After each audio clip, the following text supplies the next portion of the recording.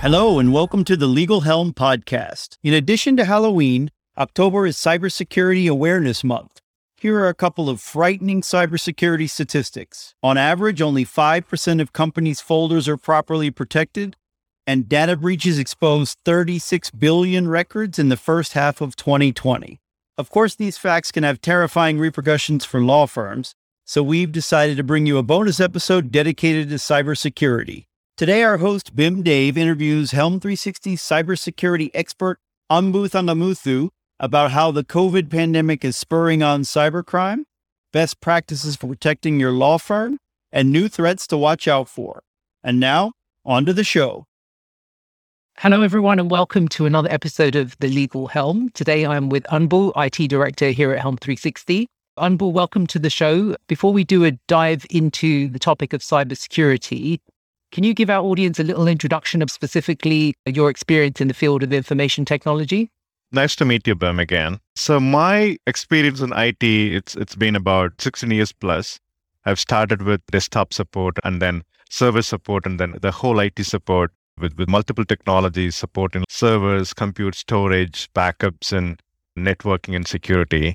So being with the industry close to 2 decades, I would say security is a challenging thing because it's a continuous process. We need to make sure you're relevant and you're updated with the technologies that evolves. That's the continuous learning that I'm going through.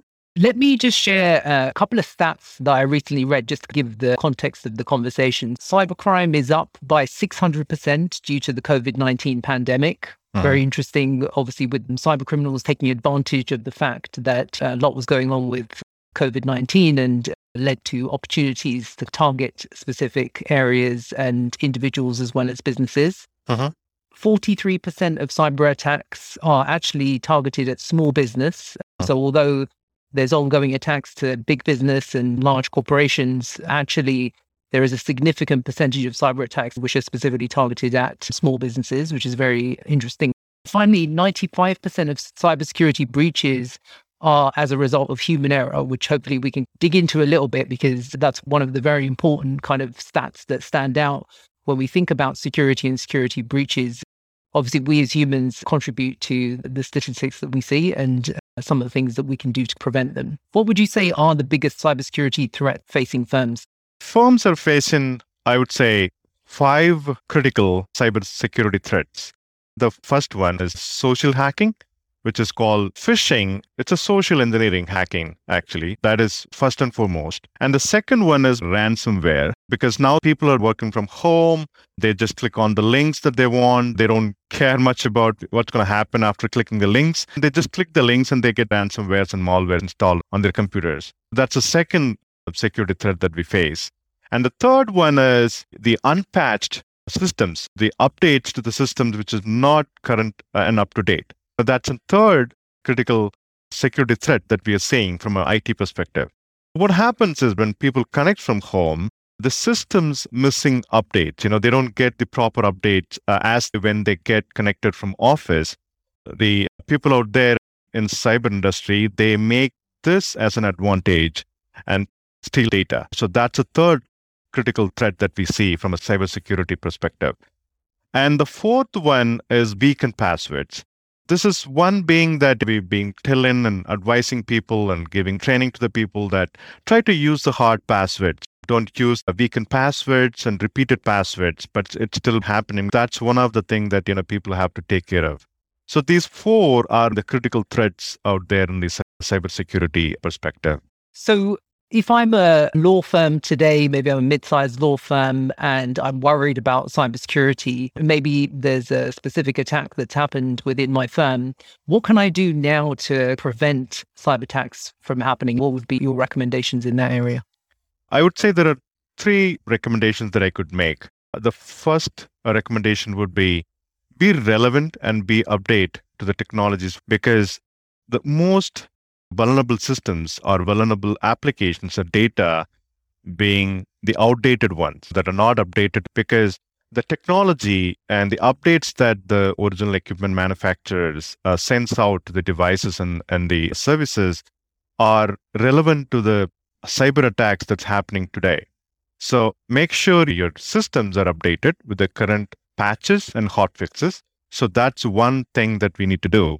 And the second thing is be aware of the latest and current cybersecurity attacks, because there are a lot of sophisticated attacks that's happening out there in the market.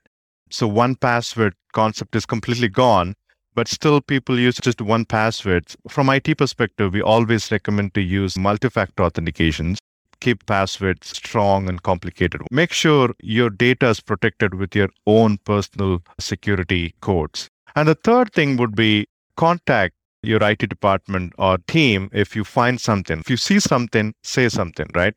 So if you see something that's not good happening, inform the team so that they can make an assessment and preventing things to happen, and then that's not going to happen to others. And all these things are not just for you, because if you get infected, your system gets infected, it's going to infect the whole company, because your company is connected, your systems talk to different systems and your system talk to your colleagues' systems. So if you get infected, everybody's get infected. They're going to get everybody's information on the networks. It's not just your data, So we got to be mindful about what you enter and what you share on the website or when you click any link on the internet. So that's why we want to make sure that whenever you click on anything, make sure you double check it, you're clicking the right link. I just want to touch on something that you just mentioned around multi-factor authentication. Just for those that aren't fully familiar with that terminology, can you just explain what that means, multi-factor authentication? Multi-factor authentication means traditionally we know the passwords that we use. Since the day that we started using computers, we use one passwords that we know of and we only know of. But those days are gone. There is a recent study that says that more than 80% of security threats or security hacking because of weak passwords, because of the repeated passwords that you use. So the passwords are very important, but everybody uses repeated passwords and sometimes use weakened passwords. Multi-factor authentication helps here to protect your information, to protect your identity in a way that not just one password that's going to give you access to systems, but also the multi-factor authentication system is going to send you a second level password to your mobile or your personal email that you got to make sure you enter that one-time password to log into the corporate systems. So that way you have two passwords. One is your personal and the second one is the one-time password that you get on your mobile. So that's the multi-level authentication method that we follow. But you got to make sure you use the complex, strong password and then one-time password to log into the system. So that's called multi-factor authentication. Thank you, Anbu. So just moving on, you kind of touched on this briefly and the kind of stats that we talked about earlier, where 95% of the breaches that happened tend to be focused around human error that's kind of contributing to it. And you talked about some of the things where we can change behavior by sharing information, letting your IT departments know when something awry has come about or something that you're not sure about. What can firms do to really do a good job of educating staff? What would be your recommendations in that area to help firms really try and reduce that percentage of errors being caused by humans clicking on the wrong thing and those kind of mistakes that can contribute to cybersecurity threats? I would say training. So for the employees in the company, they have to get training, proper awareness, and be eager to know that what is coming up in the security perspective. Because if you're not interested in learning the security stuff out there in the market, then you may be a victim of a security breach. At some point in time, you may lose your personal data. At the same time, you may be a victim of security breach in your company. Make sure you be relevant with the security awareness that's happening out there in the market. That's very important. And again, the first point that I told you, training, right? So make sure everybody's aware of the training. It's not just a one-time training, but you got to make sure you keep sending the latest security information to the people. They read about it and then get trained and get certified. So the training is a very critical factor in this whole cycle. If one person is not updated to the security threat, if he's not updated with the latest security, then he may not be able to protect the data, not just the data, his data, but also the company information, right? Because he's not just one person, but he also connected to the systems within the company. So training is very important, awareness is very important, and also understand what's going on in the security market is very important. All three are very important for any employees within the company. That's the way to make sure everybody is following the security policies and be relevant to the security threats, awareness out there in the market. Excellent. Thank you for that. So I hear a lot about response and what an appropriate response to a security breach should be within an organization. Can you talk to us a little bit about that in terms of how would you define a good response to a security breach happening within an organization? What kind of things should we be considering? Are there any tools, processes that should be put in place to enable that to happen effectively? Absolutely, Wim. So let's talk about the tools and technologies first, and then we'll go to what should we do, if at all. Technology is playing a vital role in the whole cybersecurity market. I would say there are two key reasons. One, technology is fast, and the second, the technology is reliable, right? The amount of growth that we see in the industry, especially in cybersecurity area, so you got to be fast to be relevant to the industry, right? So the technology is a key player in the whole market. So you got to be relevant, and at the same time, it has to be fast and reliable as well. There are a lot of tools out there in the market nowadays, and Splunk is one of the market leader in cybersecurity, and it monitors and also it gives you recommendations. And the other tool is QRadar from IBM, being another technology out there in the market that helps.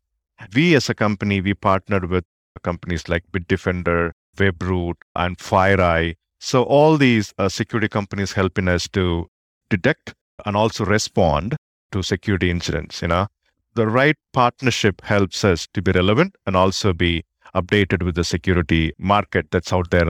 Now, let's come to the second point, which is what should we do when a breach happens? So again, let me go with the bulleted response to it. So the three things that we should do. One, send out a simple, very precise communication. That's very important because you got to make sure people are aware of the breach and also the impact of the breach, right? Because if you're not communicating the right information to the team or right information to the authorities, then you're not going to get the right impact calculated. So you got to make sure the impact calculated and also respond to the incident with the right information. So be simple, be honest, be concise. That's what we say when something happens. Obviously, a business like a law firm who is also really considering some of the data that they host internally that could be sensitive client data. Should that response extend not just to internal players within the organization, but also considering the fact that there's actually a customer at the end of this, right, that also needs to be informed? Yes, they have to be informed. So I would say everybody tied up into the whole data cycle, right? I would say this is a data cycle from a security perspective. So customer, end user, IT, and any government bodies that needs to be informed, make sure everybody is informed in this whole cycle. You got to be transparent within this system. Again, those three bullets, right? Simple, honest, and concise. So that's very important with all four departments in the whole cycle. Excellent. Thank you. So just finally, I hear a lot, and we hear a lot in the news about the dark web, this unknown quantity that is the dark web. Can you help our listeners understand what that actually means and why we need to know what it is? So when you talk about dark web, is there a white web? The other side of the internet industry is called the clear web. When we talk about the dark web, we should know about the clear web as well. Now let's talk about the simple analogy. So when you go to clear web, when you go to Amazon, you buy legitimate things on Amazon. That's a clear web analogy. And when you go to the dark web, you get things like stolen passwords, cracked passwords, somebody's credit card information. The information being sold are not legitimate information, not just personal information, but also, some illegal activities happening out there that are not good for the community and not good for the industry. If you ask me, the dark web is 100% illegal. There are some good things as well, but when you compare the good and bad things are more. So the dark web, we got to be careful about it. So if you don't want to be a victim of data being stolen or data being sold in the dark web, you got to be careful about clicking links and clicking about the social media, because a lot of information being sold are being collected by social media. So you got to be careful about clicking the links. And when you click links and provide information and collected by people out there in the dark web, and your information are being sold on the dark web, and then the aftermath, what would happen when your personal information is stolen, right? So this is an example between dark web and clear web. Thank you very much. Sounds like a very scary place. It is. It is. So, Anbu, thank you for sharing your knowledge on this important topic. October obviously is Cybersecurity Awareness Month, and cybersecurity continues to be a challenge faced not only by the legal sector, but pretty much every individual on the planet, especially with the advent of so many different applications and tools that we use in our day-to-day life that are consuming data, storing data, and doing all sorts of interesting things with data, right? So this is really, really pertinent, and really appreciate your insight into this. Before we wrap up and before I let you go, I just have a couple of final rapid fire questions, if I can just get a quick response on these ones. Mm-hmm.